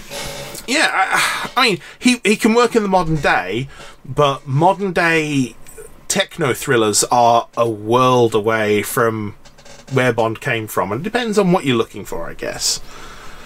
So yeah, and I think we're going to go different places with that as a concept go forward, aren't we? With the kind of the secret wars that I think we're on the verge of as well. I think that's what we're gonna come into, especially there is a consequence to the virus and everything else that's currently going on. And I think that's probably what it is, that we are going to have, if we're not going to have outright war, because everybody was keen to avoid that, that's where we're going to go in a real sense. So and that leads to fear and films that exemplify that. Thinking about the 70s, which is not a direct parallel, but that's what came out of that. Those kind of fear, poverty-driven times. You get really good hard-edged cinema. You end up with basically a combination of things like every Gene Hackman. I was going to go for every Gene Hackman thriller from the 70s. Yes, yeah, it is. I agree. It is, and very good as well, and very, very good films like Taking of Pelham 1, 2, 3, which you have a comedy actor playing dead serious like cop. It's just really good. Well, it has had a remake. I was going to say it's awful. It's not awful, but it's nowhere near as good. The original's such an amazing piece of cinema. which I sadly have not seen. Do you know why I saw it? This is great. Okay, I'm almost ashamed, but I'm happy about this. So the reason that I watched Taking a Pelham 123 is that it's in a Beastie Boys lyric. Okay. On Ill Communication, I'm sure it's an Ill Communication, they quote Ad Rock, I'm sure, says that it's like the Taking of Pelham 123, and I was like, what's that? Googled it and immediately wanted to watch it before the remake was made. Have you watched the Beastie Boys documentary on Apple TV? No, but I've read the book and listened to the audiobook. Oh, okay. So I'm familiar with I know what it is. It's an expansion of it, but no, I haven't watched it. It apparently is in a third medium of the same story. But I've got the book. The book's amazing. I've not watched it yet. I am going to watch it at some point. It's fantastic. It's really good. You'll learn so much. I saw them interviewed about it, and it is a different version again of the same thing. Now that I'm looking up the original Taking a Pelham 123, Walter Matthau, isn't it? Is the kind of transport cop? Yeah, it's Walter Matthau, and then second on the list, Robert Shaw. Robert Shaw is kind of John Travolta's character. It's just so much better. I mean, again, I'm just going back. He generally improved anything he was in. Mm-hmm. Including From Russia with Love. So that's thrown me because I did not know he was in that. I'd forgotten. Yeah. He is Red Grant. Wow. He's the assassin on the train. Wow. I mean, closer to Taking a Pelham 123 in time, I love The Sting. That's obviously set a lot earlier, but I think same year or a year before or after. I love The Sting.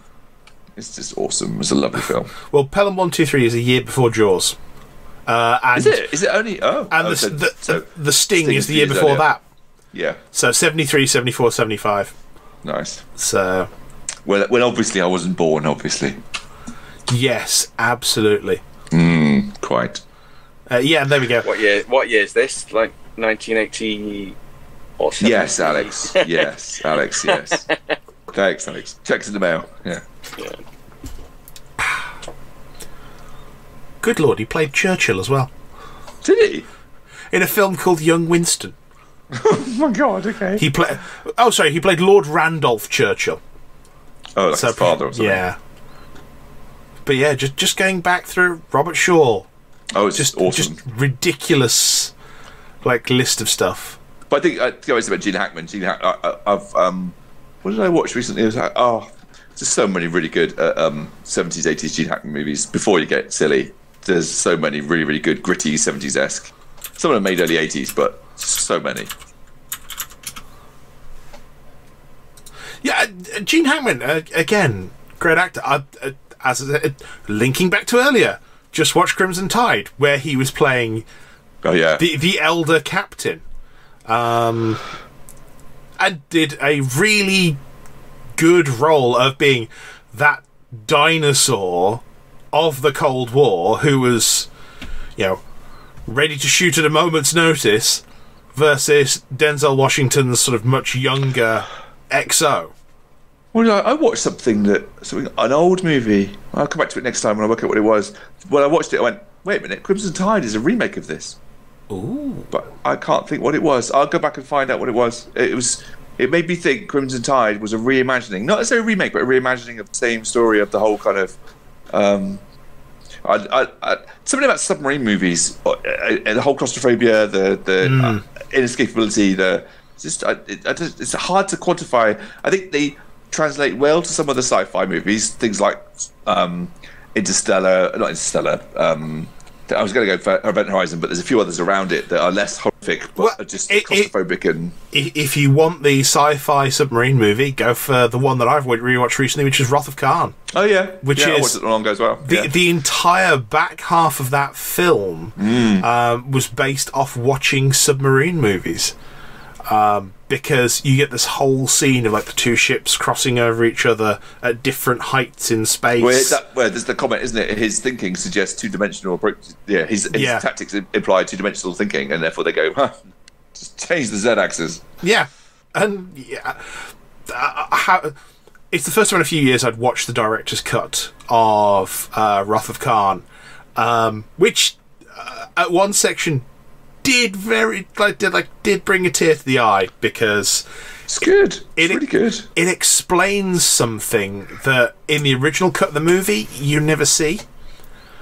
In the dying ensign halfway through the movie is Scotty's nephew. Oh, I didn't know that. And it's explained in the when they're doing the inspection at the start. Well, that's moving moment anyway. That's a because all the cadets full of cadets, isn't it? It's full of new trainees and and it's the whole thing of it. In the director's cut, you actually get to see the fact that that's Scotty's nephew. Then in the scene where all the trainees are running away, he genuinely does stay there and try and help, and then it explains why Scotty is so broken that he brings him to the bridge and not sickbay. Yeah, and it's a Wrath of Khan director's cut is a fantastic. I don't think I've seen that. I thought I had, but clearly I haven't. No, if you've not seen it, there's a couple of odd moments in there as well that I sat there going, I feel you've held that shot about a second too long and it's gone weird. But it does an awful lot very right as well. And fixes a couple of dead end bits of plot. So there you go. There's we've talked about it before. There's a YouTube channel that I'm a big fan of, which is called Filmjoy. The YouTube channel is called Filmjoy. There's a program on it called Movies with Mikey, and he's done I think 2 parts to this like essays, 2-part, quite long pieces about Star Trek. You should watch them. They're very, very good. It's just about how kind of haphazard the entire thing was in general, and something that we all learn as we get older, whether everyone's who's listening or you guys have come across it yet, that for the most part no one knows what they're doing in life in any regard. You can become quite an expert in a field and most of it's still blag, and that's very true of the how Star Trek happened, why it happened. If you ever read or even read about Leonard Nimoy's book, I think it's called I Am Spock, isn't it? It's just very much of how he almost walked away from it early on, how he didn't want to do it, how he thought it was his wife talked him into it, and he was short of work and he was doing Western bits as TV shows, and just how the whole thing fell together. When it became a movie, it was about how to stop Gene Roddenberry destroying it on a regular basis. It's really, really good. Even better, more recently, he's done a really good show about Zach. It's lovely. Oh, if you want to find out about Gene Roddenberry almost destroying things, I mean, don't get me wrong, he got the show off the ground. He gave it this wonderful, positive future where it was a utopia, which I would argue we probably need a little bit more of in Star Trek right now, but that's a different point. No, that when it got to Star Trek: The Next Generation, and he was trying to hold it to impossible values, and they literally had to try and marginalise him and kick him off the show. Yeah. It was incredible because they were working. Where you were going there? When because obviously I'm assuming you're referring to Picard. It's more than just Picard. It's more of a bearing theme, but specifically I enjoy Discovery, but I thought going back to Wrath of Khan. Did you watch all of Picard?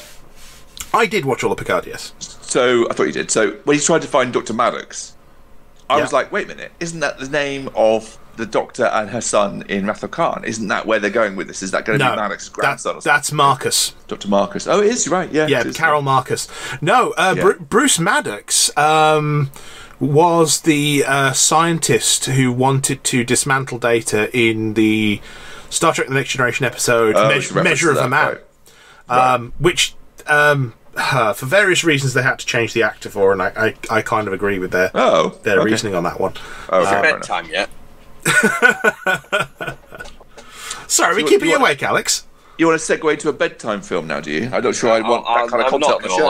I'm not going to lie. I make no bones about. I make no, don't disguise the fact that I have no love for Star Trek. So this conversation is just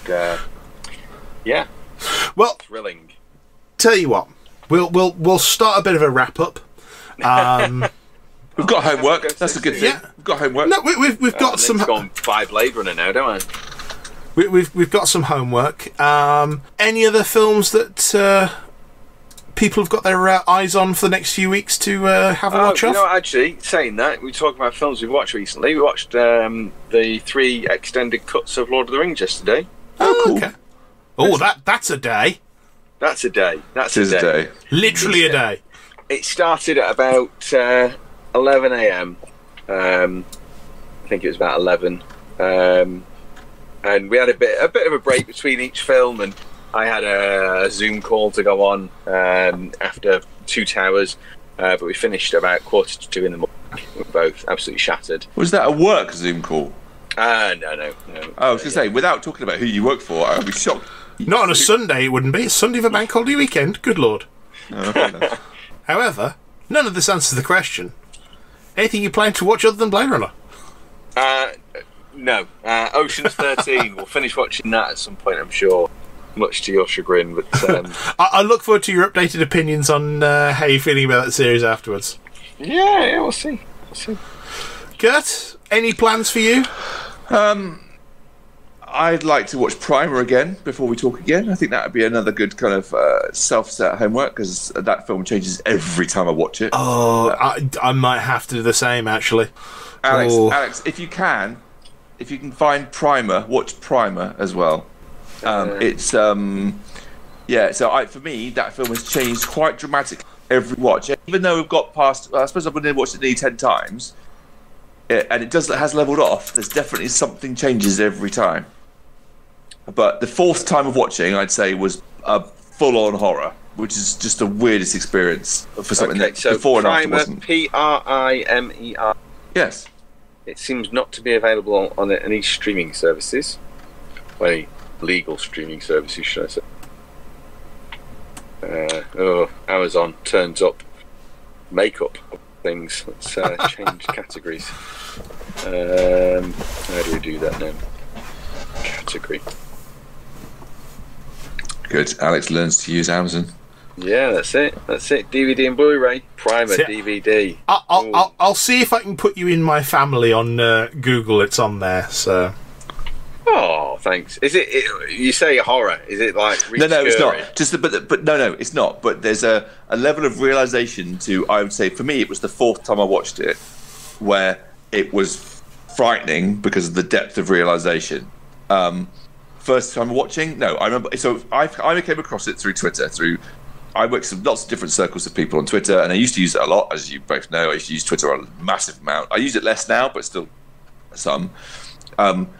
And it was recommended through a strange combination of people and a conversation, and I found it, started watching it, and I remember pausing it halfway through to get a drink and getting back on Twitter and going, all right, I'm halfway through Primer. I can see it's not quite linear. I can't tell you how. And they were like, oh, keep watching. And I watched it, and then as soon as I finished watching it, I wanted to watch it again, because you kind of go, because it unravels as you go along. Yeah. And a second time does not entirely help, nor does a third. And a fourth did things that I wasn't expecting, and after that it leveled off to an extent. But every time I watch it, there's still more to it, and there's more things that kind of I go, really? What? Wait a minute, what? Because you bring forward the learning from the previous watching, and it does different things. And I don't think that was the intention of the director. Having listened to commentary and read interviews with him, this level of complexity or unraveling wasn't quite the intent. But he doesn't make straightforward movies. He's only made 2, but let's not go to the second one. Let's watch 2 we did earlier. Let's just leave that one alone for a future time. But Primer, I think even for a first viewing, is just interesting. It's just a fun sci-fi, low budget. It's a pretty good film. It's one of those films, it does not stop to explain itself, and it will take you a good 10-15 minutes to realise, oh, that's what they're talking about. You just have to kind of... These two people are talking, but they're using... The way they're using terminology, you have to sit there and assemble the pieces yourself as to what they're actually talking about, because you don't have like the context of these two people working together for X amount of time beforehand. No, because there's a monologue that happens that is one of the characters, and I think that's where I learn most time of watching it. Really, is understanding more of what he means, and how early the story starts. That's the bit that shocked me. I think that's the fourth. When I watched it the fourth time, I realised how far back the story goes, and I found it shocking. And I did find it felt like I was watching a suspenseful horror movie the fourth time, but not the first time, and not the second time, and not the third time. It was just interesting. And it did generally. I'm not joking. It's not. There is nothing scary in it. There's nothing. Nobody gets hunted down. There's no horror themes in it. It's purely the realization of, oh, that's what those noises are. Oh fuck! But you won't detect it. You'll just think it's something weird, or your pipes, or something else, or they explain it away. Yeah. And then when you realise what it is, it's just. And I think it took me 4 times to get to that point. It's just an amazing film. It's a film. Unique. It's a film where if there is horror, it comes from you. Yeah, yes, well put. Very well put. Because what goes on in your mind is the scary part. The actual film itself is not done in a threatening way at all. It's done in a very matter-of-fact way. Almost documentary. Almost. But once you've assembled the pieces, you can find other things. And I think that's kind of the best place to really to leave that one. Yes, I agree. Yeah. See, I'm looking through my collection of films. I've got 2 that I kind of want to have a look at.